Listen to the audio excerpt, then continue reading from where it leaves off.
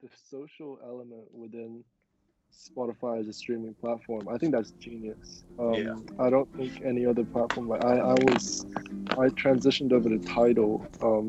Tidal? For yeah, Tidal. Jesus, For, Tidal. yeah. But I think that I made that transition Yeah. after hearing that Tidal pays its artists more, and I figured I mean I was still gonna be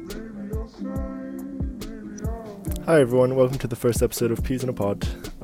This is a podcast that I'm just starting now, something that I've wanted to do for a while, over lockdown initially, but I got busy with a lot of other things, and recently I've decided to go for it. I've now got a much clearer idea of what I want to do, and essentially what this podcast is really going to be about. There's not going to be an overarching theme really, but I just kind of want to get in touch with people, some of my friends, or maybe people that I'm not too familiar with, and talk about things that they're interested in, things that they may be involved in their everyday lives, and really just get into discussions with them.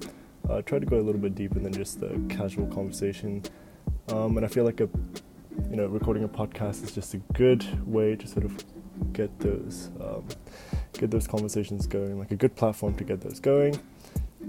So the first episode we're going to be talking about the state of the music industry with my good buddy Keagan, who's a producer who's been producing music for a few years now, and I wanted to talk to him about how his experiences, I guess, have been shaped by the recent changes within the music industry, with how the streaming platforms have really come about as the main method, I guess, of consuming music, and just other things about the music industry in general, and just get into it, I guess. So Keagan, welcome to the show, and why don't you introduce yourself? Well, first things first, Manuel, thank you for having me. It's an honor to be your first guest on your podcast. My name is Keagan, also known as 7K Keegs. That's my producer name. I make beats in my bedroom and I put them on YouTube, put them on SoundCloud. Have a passion for music, listen to music all my life, like everybody else, really. But, one day when I was like 18 or something like that, university, I saw some dude from my school post a video of him making beats in his bedroom. And I was like, oh, yo, if he can do that, I can do that. So I bought myself a little MIDI keyboard. So I learned little notes on how to produce songs. And I've been making songs ever since, beats since like 2015, 2016. So, wow. Yeah, been a wild ride. All right, that's cool. Yeah, I was gonna ask, in terms of like music before you started producing, did you really have any experience, or like was it just kind of, I like music, I like rap, I like producing, so Bro, I like rap. I like rap music, and I like pressing the DJ button on the keyboards during music class. That's about it. To be fair, like I was saying, I saw some dude from my school post a video on Facebook. He was making some beats, and I don't think I never really saw him like doing anything like musical, so like music related in school. But I saw him post a video, and I was like, like I said, if he can do it, then may as well give it a try. Not like I got nothing better to do. May as well give myself a keyboard, learn a few notes here and there. And then I remember, I think it was even before that, like maybe like 2000, I was like 15, 14 years old. I heard Mac Miller in one of his songs, like say Ableton, and I was like, oh, sounds like he said like something about making beats in Ableton. I was like, oh, that sounds pretty cool. Let me download it. I never had like a laptop at that time, and my own personal one. So I downloaded it on like my dad's computer. So like had it there in the corner, had to hide it just because like it was his computer, and like that's what he did, like his business stuff on. So I hid it somewhere, a little shortcuts thing. Trying to make beats. I looked at it, I was like, dude, what even is this? I had no clue what I was doing. Started slowing down my dad's computer, so I had to delete it. And then again, like 2016, again, saw the video on Facebook, and I was like, maybe time to give it another try. Got myself a keyboard, took myself a few notes, and then all started from there. I think one of the things that I want to talk about is like your experience so far, like within the music industry, like both as like an active participant in the music industry and also like a consumer, Yeah. Because like so much has changed in the past 10, 20 years in terms of how music is made, how artists are made, how music is delivered from from the artist to the consumer. So what's your experience been like so far as as a producer, just trying to I guess get on the scene, trying to produce beats for people, that kind of stuff? Like, what's that been like? One word, I say tough, right? You don't realize it until like you start doing it. But there's like so many, I'd say, well, for me personally at least, there's so many like little battles you have to fight before you start like making beats for people. Because like for me as a teenager, I was quite like a shy, self-conscious like sort of type of person. So when I started making beats, I make beats and then like they just stay on my laptop and like nobody would hear them for like ages. And I'd kind of be like, oh, I should really post something on Instagram just so put it on SoundCloud or something and like hope something happens. So I guess sort of like you got to get over like the first little hurdles of just like sort of not being afraid to be judged by people, for people to be like, oh wow, Keagan makes music, that sort of thing.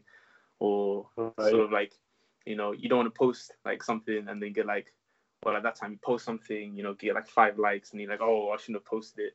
Or like, I remember the first beat I posted on YouTube, I was like shaking after I posted. I'm like, oh my god, oh whoa, I actually did it. It's there. And then like I kept refreshing the page like every like 3 seconds or so, and then I saw like I had like 3 views or something. And I put a shit on Instagram. I had like 3 views. I was like, oh my gosh, I'm going through my head like all the possible people who could have listened to. I'm like, oh, what did this person listen to? Oh, then you start listening to your beats, right?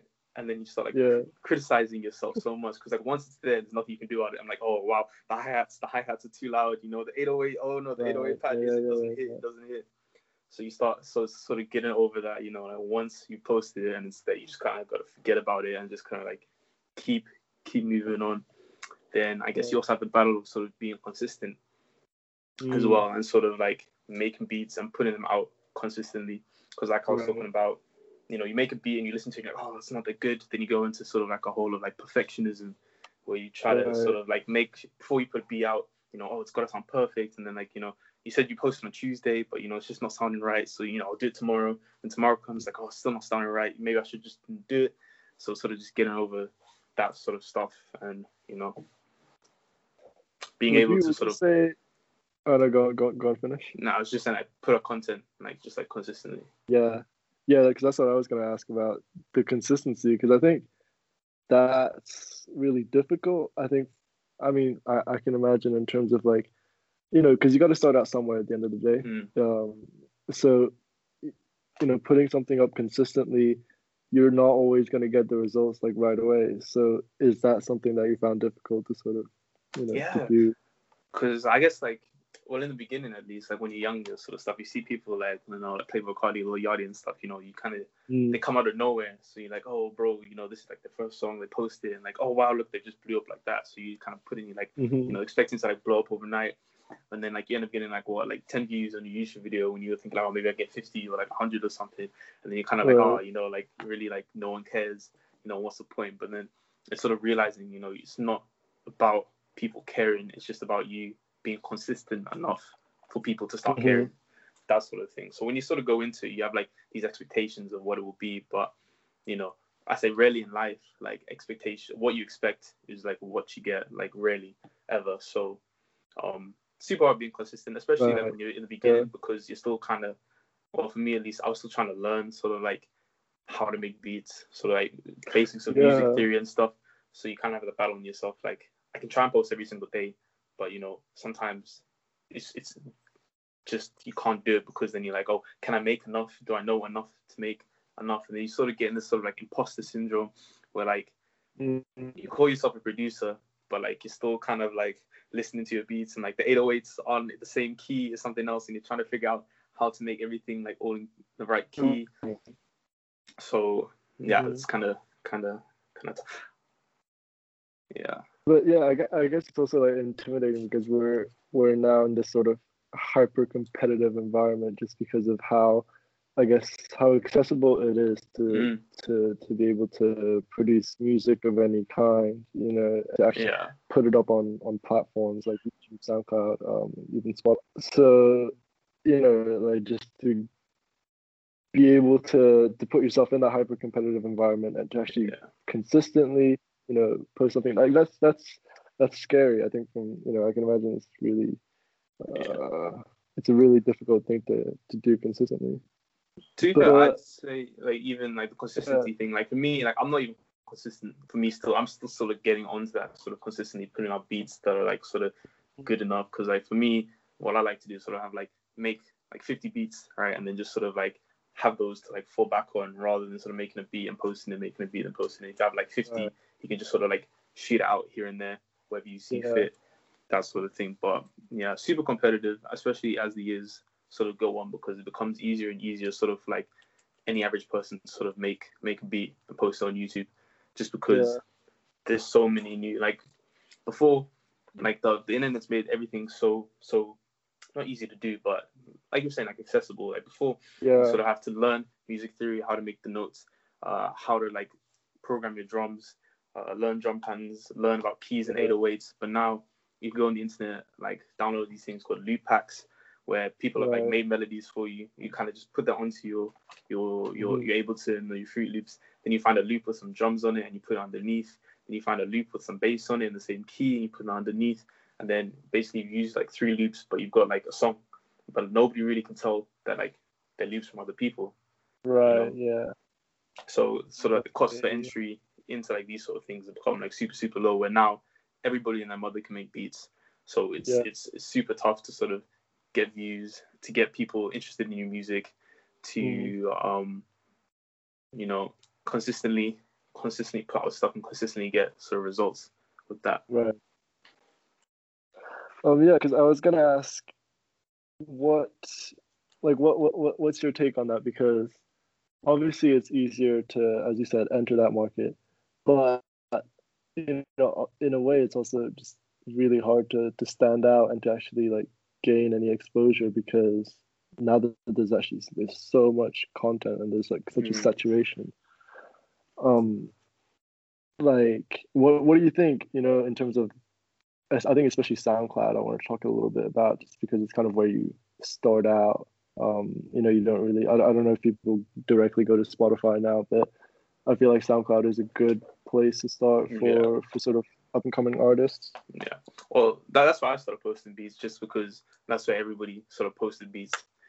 People would blow up from SoundCloud. There's all like SoundCloud rapper sort of like era where like people like Lil Pump, Smoke Purp and stuff would just kind of come out of nowhere from SoundCloud. So you just kind of like follow that way, you can go on there. But honestly, I feel like SoundCloud's dying just because Spotify seems to be eating up the majority of things, where like people will be like, yo, Keagan, I like your music, but like it's not on Spotify.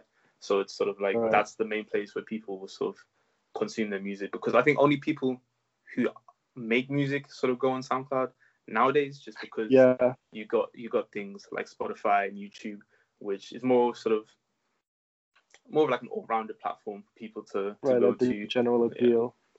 Yeah, the whole general appeal of it.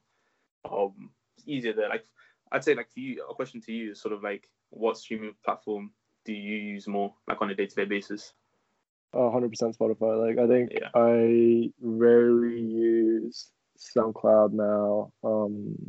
And I think I feel like because streaming has become the norm, I think when Spotify was sort of on the come up, it was, and before even Apple Music or like the competitors were really in the game.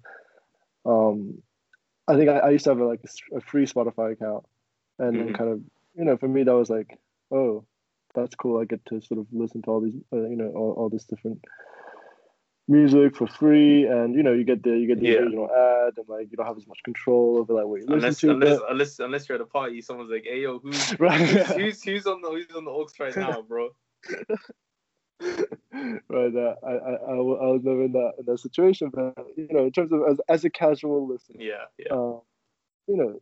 Spotify is easy, especially for a student as well, because you're paying £5 a month. If you think about it, like I was thinking about this the other day, like people who actually like, I mean, myself as well included, I used to actually pay like £1 for a song, for like a 3-minute soundbite. A pound. Now I'm paying £5, and I'm actually like, I've got everything on Spotify, and it's crazy. But I think so. It's actually, I want to ask, like from a from an artist, there's so much, from an artist's point of view, Spotify and streaming platforms. Like, what's your view on that? Because obviously, like, it's so good for it's too good for the consumer at this point. Like £5-10 a month, and you get all the music that's out there. Like, but obviously that hinders the artist in terms of like, one, there's a hyper competitive environment, and two, the money's just not there anymore. Like, or it's just because people aren't like directly paying for that music. Yeah. Like, I say first. Yeah. First off, thank you. I say thank you for calling me an artist. I really don't feel like an artist. I appreciate it.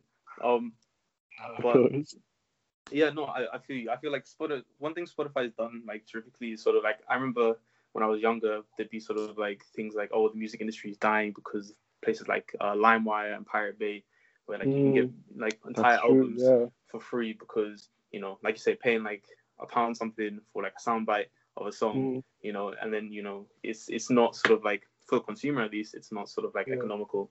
It's more like every time you want to buy an album, that's like what, £10, and then like, because we sort of went to like the digital age where like, people didn't have CDs, it kind of felt a bit like, why am I paying £10 for a song when I don't get something physical with it? So you'd rather get like a CD and then burn the CD onto your laptop where you've got the songs, and then you've got like the physical as well. But I think what Spotify have done is sort of they've eliminated that sort of like that worry, because now same with like Netflix and movies, now you can still get stuff with Pirate Bay and stuff like that, but sort of the value for money, if you're paying like £9 per month, you can have I've got a notification on my phone. Now you're paying like £5 to £10 per month for Spotify, and you've got like hundreds of thousands, millions of songs at your disposal. You can listen to anything at any time, at anywhere. You can download them here. It's sort of, it's super, super easy, rather than having to go on Pirate Bay. Not that I've ever used Pirate Bay, but you go to like Pirate Bay, then you got to download the BitTorrent, then you got to find a file, then you got to download it, then you got to have a risk of sort of like, I'm never going to get viruses from this, that sort of thing. Yeah.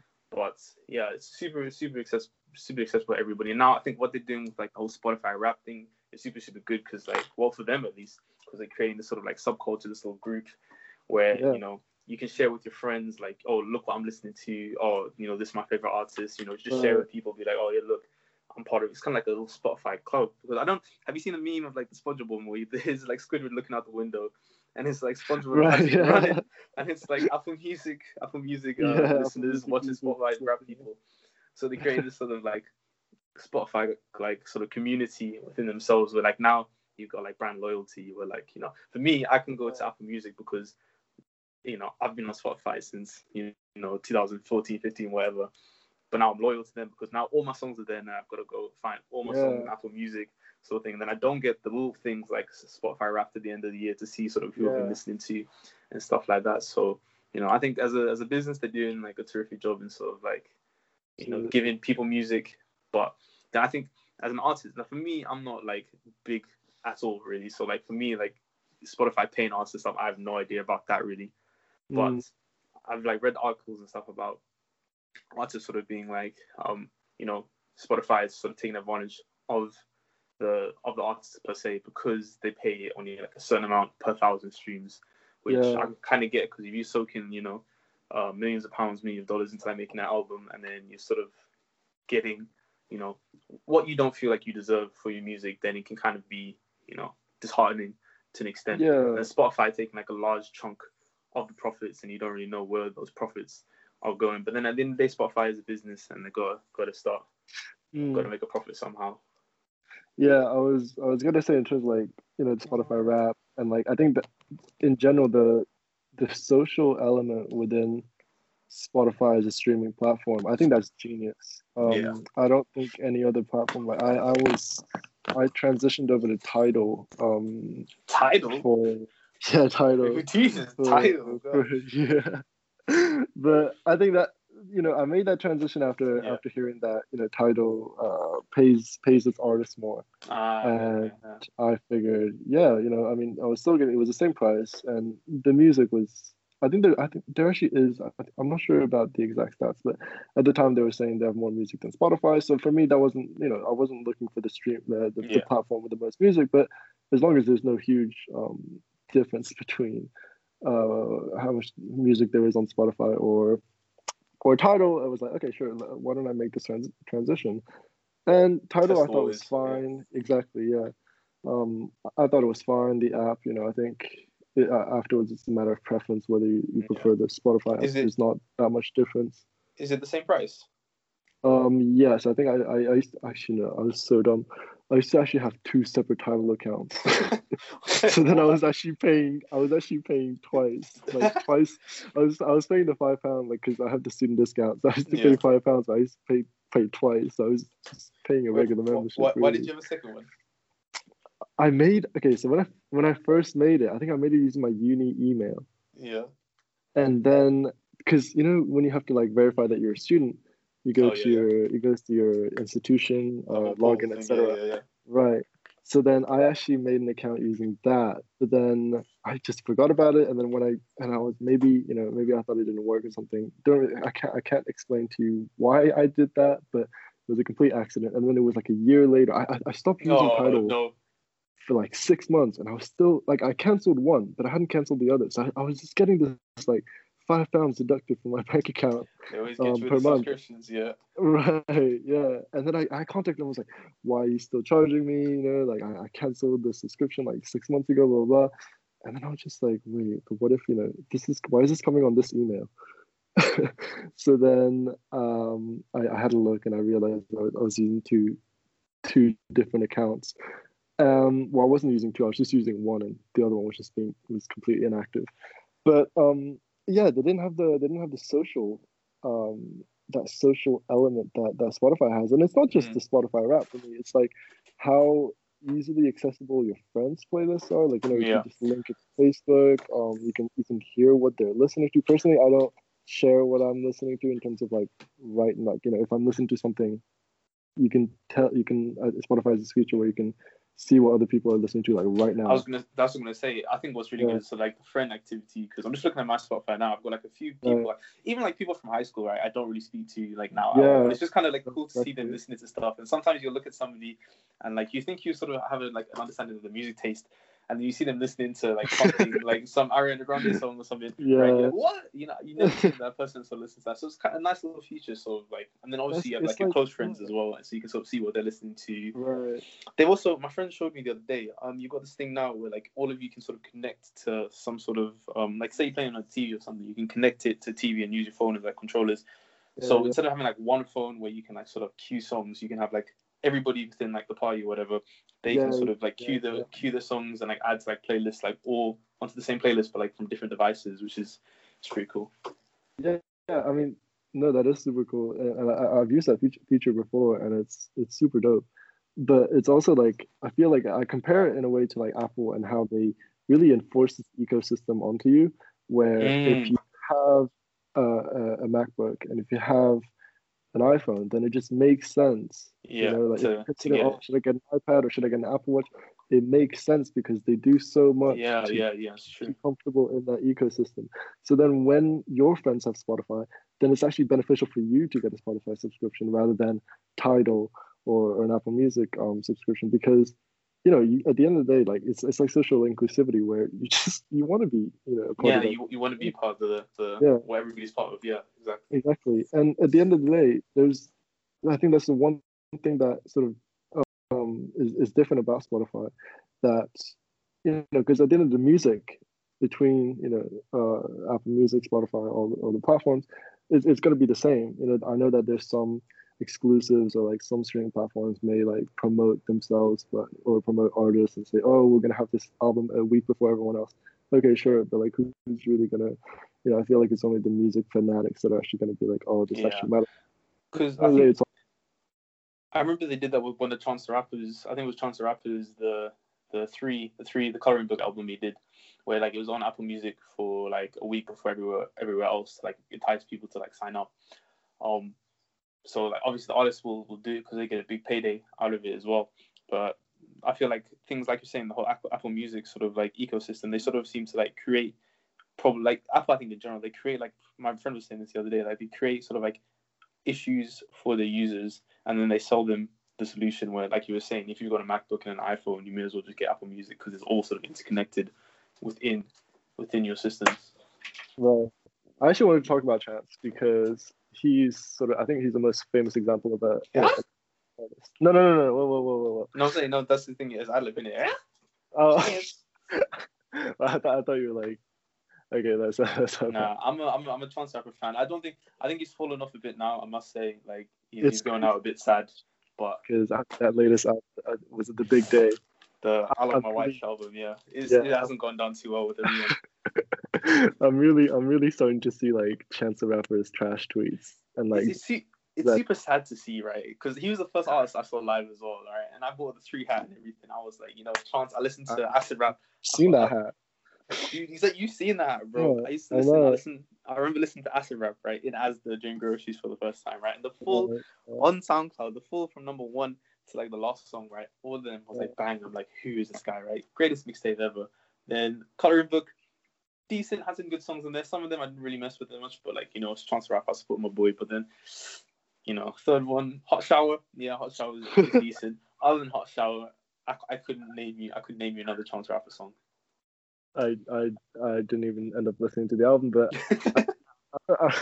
I don't know if I said this, but when I was saying he's the most famous example of an independent artist. Like, is that even realistically? Is that even an option anymore to be an independent artist? Do you know what I mean? Yeah, to be fair, right, my favorite rap group, right, is Flatbush Zombies. I'm pretty sure they're still independent now, but they did everything sort of by themselves because they're sort of like, so they rap about like sort of like doing drugs and like psychedelic sort of stuff, which is like not really sort of popular music. So signing to a label, you got all these agreements where they're like you've got to make this specific amount of albums, and then you can't. They sort of like create the guidelines for you to sort of work within.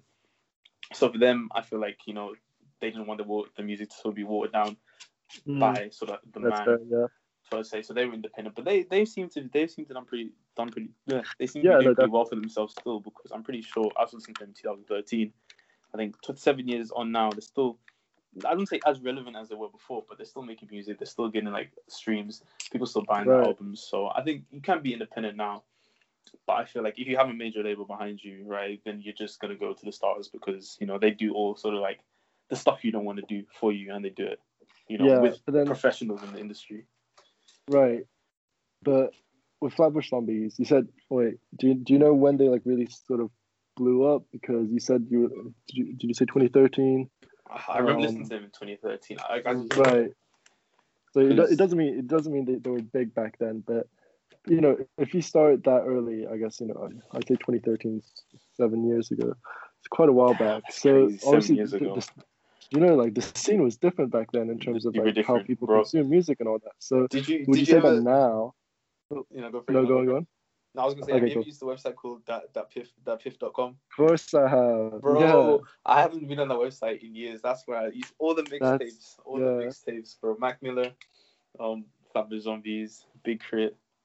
Yeah, because mixtapes are free for everyone to download. Say free mixtapes, yeah. You get the occasional thatpiff.com, but it was manageable. It was manageable.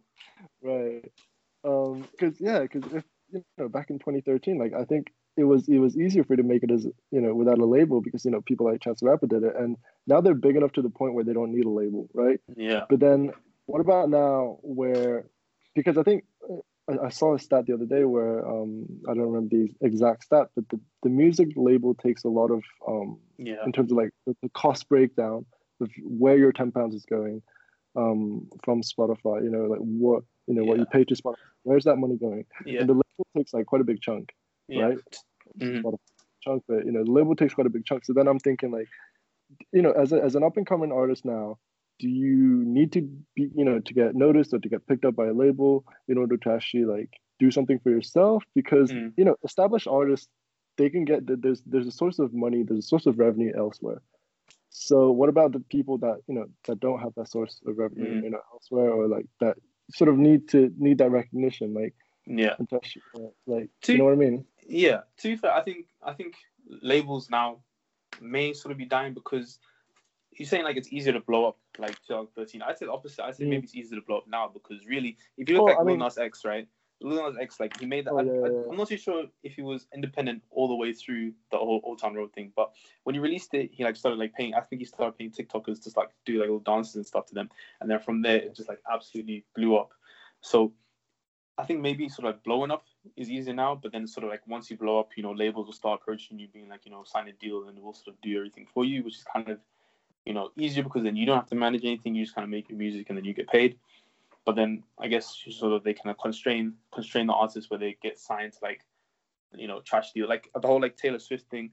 Like I guess like if you don't own your masters, right? So like somebody else can like literally own your music, and then like if they want to sell it and somebody wants to buy it, they can buy a whole catalog of music with you having like zero say in it whatsoever.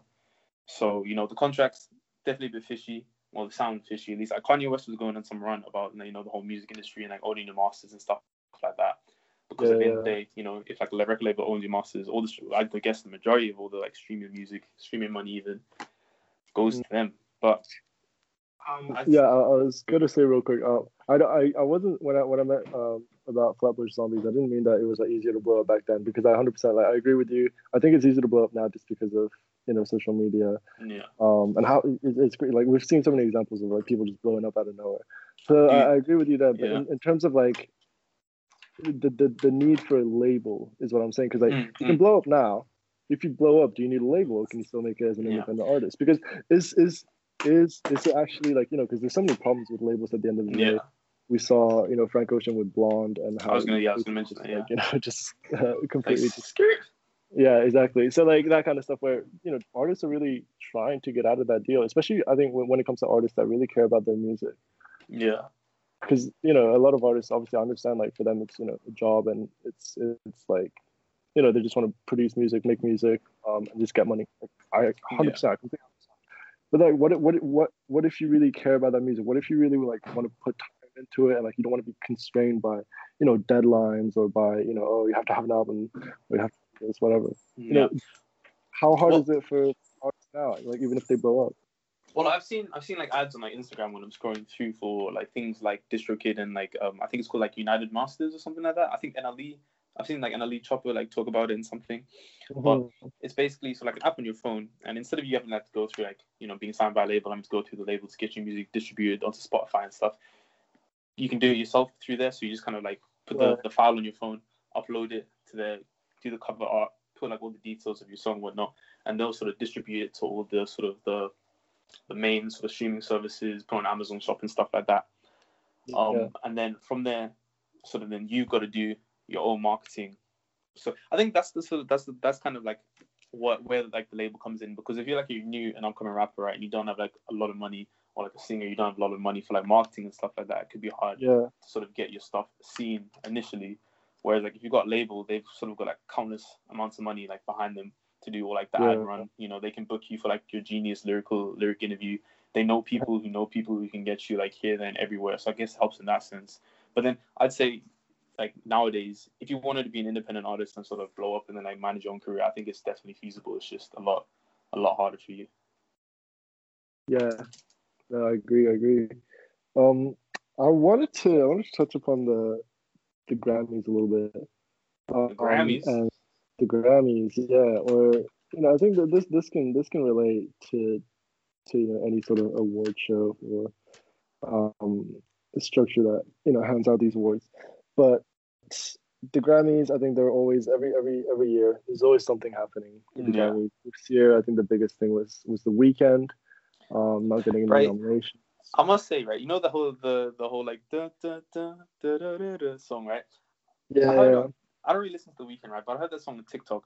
I don't know how many times, right? I had no idea it was sung by The Weeknd. Really? I had no idea until the other day. No, it's not his traditional style. It is sort of like a funk inspired. Sort of thing, yeah.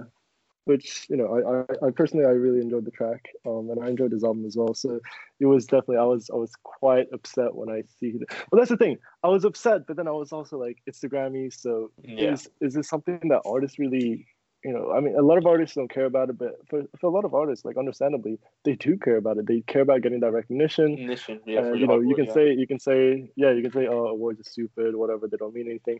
At the end of the day, I think they do. Like, you know. It's hard to like as an artist, you put so much work into it. It's nice to sort of get that Yeah. recognition. I think even as a human, it's like a nice ego stroke just to be like, I'm Oh, on the yeah, right track. 100%, I'm doing something right. I am something. You work all your like life to sort of become this person, and then for like something like the Grammys to be like, we recognize you for like doing your thing. You kind of like, oh wow, I got a Grammy, Right. you know. Yeah. But then a question for you, right? Do you think the Grammys are rigged? Yeah. Do you think like even way before like they know exactly who they're going to give it to? I think, like way before, like how way before, like months before, like while they're planning the Grammys, they already know who's going to win it. They know who they're going to nominate, but they really know who they're going to give it to. That's tough because I couldn't tell. I don't know, because obviously it's like music. The music that comes out that year. It's like how can you decide something? An album or an artist is going to win already when maybe there's like 3 months left to go in that year where you can still nominate people. But that's what I'm saying. Like, do you think that even though there's 3 months left and like a lot of stuff can still happen, there's people at the top who sort of like a certain person, or they buddy with a certain person's manager, and they're like, you know what, for you, somebody else had like a better album, but yours was really good, not number one, really good, but we'll give it to you anyway. Right. I don't personally. I don't think it's like rigged in advance, but I do think it's rigged in the sense that like they want certain artists to win more than others. And I mean, honestly, like I think the biggest, most notorious example we can use is The Heist by Macklemore and Ryan Lewis. Dude, I was just about to say that. I was just about to say Kendrick Lamar, Good Kid, Mad City, bro. Do you know what other albums are nominated for that category that year? No.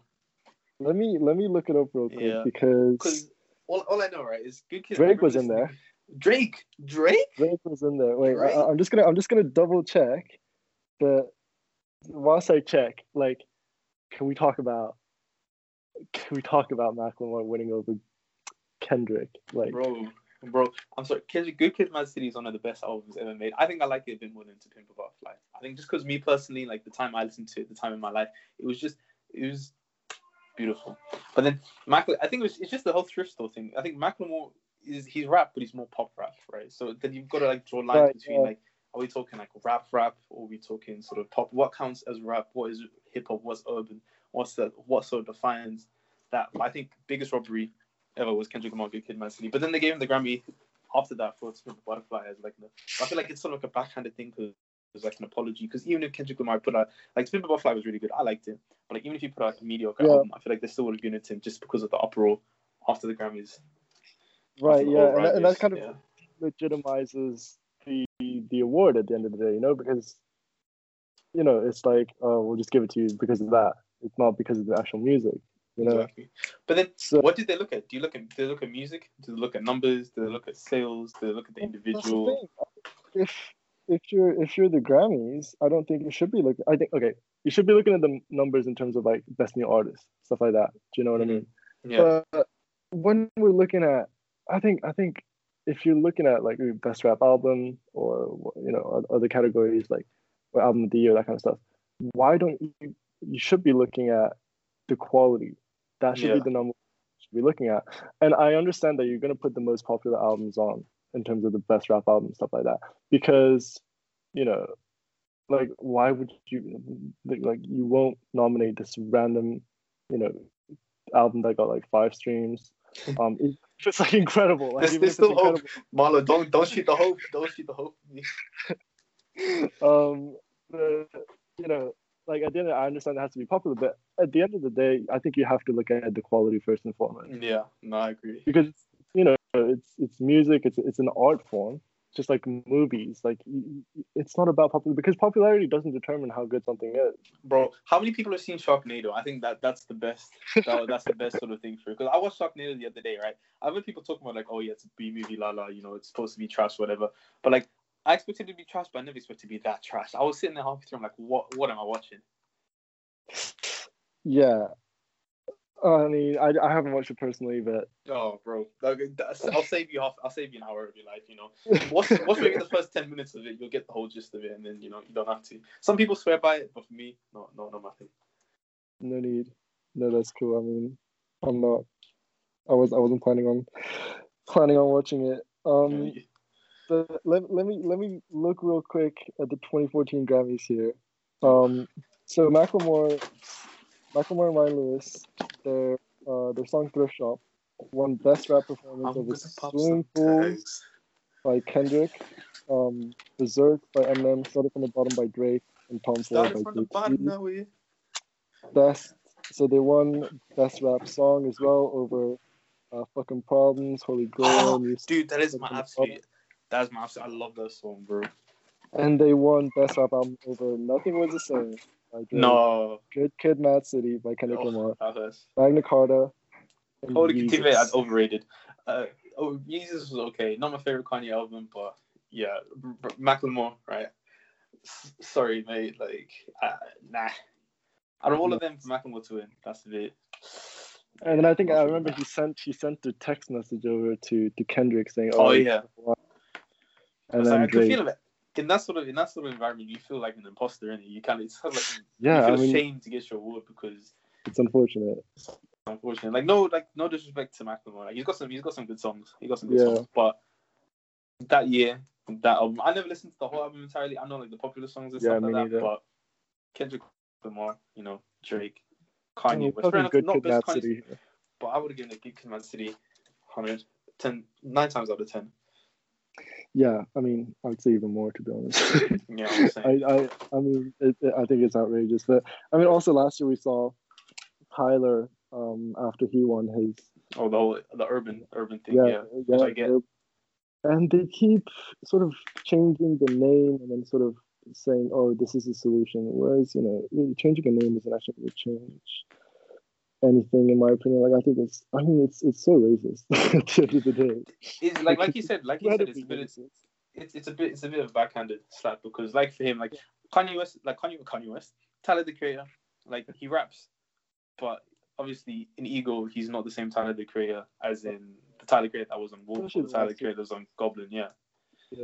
Very different Tyler the Creator, very different genre. But like you said, they like to keep you in sort of one genre where Tyler the Creator, he raps, but he's not.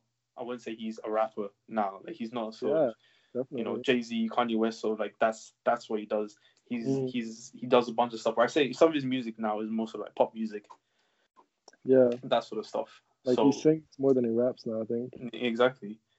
So to sort of put him in the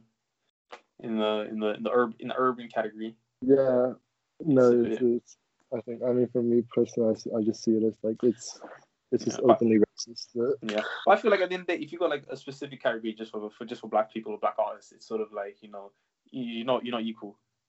It's that sort of thing. It's sort of like it's a P award. It's like, here's the real artist. Like, we'll give one just to like make sure everybody's happy. Yeah. And I guess on the same note, you got to like look at like the stuff, like for me at least, like you look at the stuff like the BET Awards, right? And you got to think about the BET Awards, like, Right. Yeah. I think you've got to get rid of the BET Awards as well, just so it's a level playing field for everybody, no matter what race you are, no matter what gender you are. Right? If you make music and it's good music, you should be like album of the year. But yeah, at the end, like we need the BET Awards in the sense that because the Grammys is racist, we need to be like, stuff like that. I think. But no, I want to say the Grammys is racist. I want to say they're racist because they give awards to black people. I say it's more sort of like biased, but I think the BET Awards and sort of like there's no need for like a Black Entertainment Awards sort of thing. It's sort of, I think if it's gonna be like an award show, it's gonna be like level playing field. Like, sort of everybody like for like an award, because if you get like, if you want a Grammy, right, it's different from winning like a BET Award, because BET Award is like a smaller playing field and for like specific sort of things. So kind of like underhands like what you've done or like other artists. At the end of the day, people aren't singing or rapping about winning the BET Awards. They're singing about or rapping about winning Grammys. Yeah. So, but I think when I say the Grammys is racist, I mean more in the sense that I guess the society we live in is inherently racist. So wouldn't you say that you need the BET Awards, because Black and minority artists are already disadvantaged when it comes to, not even when it comes to winning the Grammys, but like getting yourself in that position to be recognized to win a Grammy award. So I think I do get what you mean in the sense that, you shouldn't have the BET, or you shouldn't have like, you know, like these things that are, you know, specific to Black, specific to Asian people or whatever, or, you know, at the end of the day, that shouldn't be the case. But then couldn't you also say that because of the society that we live in, it's not such a bad thing? I don't know. I'm gonna be a bit controversial here, right? I think sort of like, so BET was, I think they were good, right, back in the day, right, when I think racism sort of, there was more racism than there is today. I feel like in 2020, right, there's not as much, like, we say there's racism, but like I don't think us as a community have, like, nowadays really sort of been victims of like real racism. Because like back in the day, like I wouldn't be able to use the same toilets that you're using, right? That is real racism. Like I wouldn't be able to sort of like rent a house just because of the color of my skin. Like that's real racism. But I feel like nowadays it's sort of like sometimes used as like a defense mechanism to be like, oh, so and so didn't like my music. Oh, it's because I'm Black and they're white. It's racist. Like you see sort of like a lot of, I'm saying with the whole trans rapper thing, like people, he did a tweet the other day. He said like, you're something and you're white. You know what I'm saying? That sort of kind of, it doesn't really matter if he's white, right? He's made a music play. The dude's made a music play on Twitter. He doesn't like your music, right? It's not because you're Black and he's white. It's because your album didn't slap, bro. It just didn't slap. So I feel like sometimes the whole like sort of like systematical racism within the music industry is like a bit, because I think the majority of artists, like for me personally, I see they're all Black and they're all doing pretty well for themselves. So I think in terms of the Grammys, it's more sort of like buddy, sort of like, I know your manager. He's pretty cool. He let me come on his yacht, last week. We had like a lovely conversation. So, I'm going to put your name in there just so you get the recognition, rather than it sort of being like, let's only pick white artists. Because I think once you have like categories like urban artists and stuff like that, then that's when it becomes like, instead of artists really being recognized for their talent and the skill and the music that they produce, they're sort of being there as sort of like a token Black person. To like, oh yeah, we'll have to include like a certain amount of Black people just so like we meet the quota so nobody gets mad. When really it should be like, if all the artists who like release albums, right, they release music, right, and they're all white and it's really, really good, then only white people should be like, nominated for that Grammy. But then the other side, if like all the albums released, right, and all the best ones are from Black people, then only Black people, then those are the people that should be nominated for the award. Same with Asian, same with mixed race people, same with, bananas, trees, ever, aliens, who cares? I think there's this sort of thing like now where race is becoming an issue in everything where it doesn't really need to do it. Because there's artists, right, where you listen to, right, and you wouldn't know that they're Black or white. You listen to, you see the music, you're like, oh, what? I never knew he was white. But like, because you know that it's changed like your whole perception of the person, when really it shouldn't. It's more about the music than it is the person. So I think once you start putting race politics into music and stuff like that, it starts discrediting like white and Black artists alike because of the color of their skin. When like Martin Luther King said, right, judge me on the content of my character, not the color of my skin, the content of my music, right, not the color of my skin. But I say on both sides, it's sort of happening now where it's like, we will judge you on the content of your skin and your music as well. When I think really it should just sort of be like, if you make good music, right, it'll speak for itself. It'll speak in the numbers. It'll speak in the people talking about you. It'll speak in the people listening to it. It'll speak on album sales, engagement, all the type of stuff where sort of you don't need to sort of look and say, oh, we need to make sure we have like 3 Asian people, because if we don't, then the Asian community is going to be mad. We need like 4 Black people, but then there are people who sort of look for that type of stuff, who like individually count each artist who are Black, and then they go onto it and be like, oh my gosh, they only nominated this amount of Asian people, this amount of Black people, this amount of white people, we live in such a system.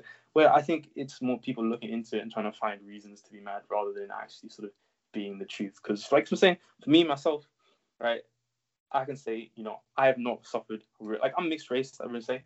I'm mixed to an extent, so I'm not so fully Black as you'd say. I don't, if that's what you say. But at the end of the day, I've experienced people being racist, but I wouldn't call it racism, because I can still go to university. I can still, get a job. I can still do it, and none of it sort of is dictated by the color of my skin. Would say you're privileged. Am I privileged? I'd say it's quite equal, in a sense that like, no matter who you are, no matter where you are, you can grab your TikTok, right? You can make a song on Ableton, right? Put it on TikTok, put it on Instagram, pay a few meme pages to like play your song, get people listen to it, right? But there's no sort of like, I'm not going to post your song on my meme page because you're Black. I'm not going to post your song on my meme page because you're white, It's sort of, I feel like people sometimes like to go to sort of the race card as sort of like that's the reason why. It's not because but like, you listen to your music and like music's not great, but like instead of being like, oh, it's me, maybe I need to work on my music and get it sounding better, it's just automatically like balanced because they're racist. Yeah, no, I get what you mean. Like, you can't just just use a race card every time just to. And I think it's at the end of the day, I don't think it's something that's healthy for people to do, just in terms of like, even just using race as an excuse, because I do, personally for me, I do think that race comes into a lot of different things that you do, and that's just the reality of it. But then you can't also just be like, oh, I didn't get this job because I was this. I didn't, I didn't. Yeah, get I wasn't nominated. I wasn't nominated. Yeah, I wasn't nominated for this Grammy because of this. I think it's a bit. It's a touchy subject, but I think it just divides people. Yeah. I'm saying with like the BET Awards, you have like or like even sort of like I think Jack Harlow won a BET Award for something, so it's sort of like inclusion, but it's sort of like really? We pick and choose who's included, that sort of thing, where I don't necessarily agree with it, just because I feel like it's either everything or nothing, one way or the other, that sort of thing. Right, and I mean personally, I don't like the creation of the other, that thing that like making that separation and just sort of driving that gap between whatever. Because I feel like even like Jack Harlow, he got a lot of stick like when he came out first, because like the same sort of thing, people would be like, oh shit, I never knew Jack Harlow was white, I always thought he was black, just because of the way he sounds, that sort of thing. But now because he's white, some people won't listen to him just because he's white. But then it goes the same sort of way when like people hear somebody and they think oh, they're white, and then they see that they're black and they're like, oh, I don't really like them as much because they're black. But like that sort of stuff shouldn't really matter. It should just sort of be like, do you like the song? Right? Is it lit? Does it get you moving? Right, there you go. Yeah. That sort of thing. That's no need. That's fair.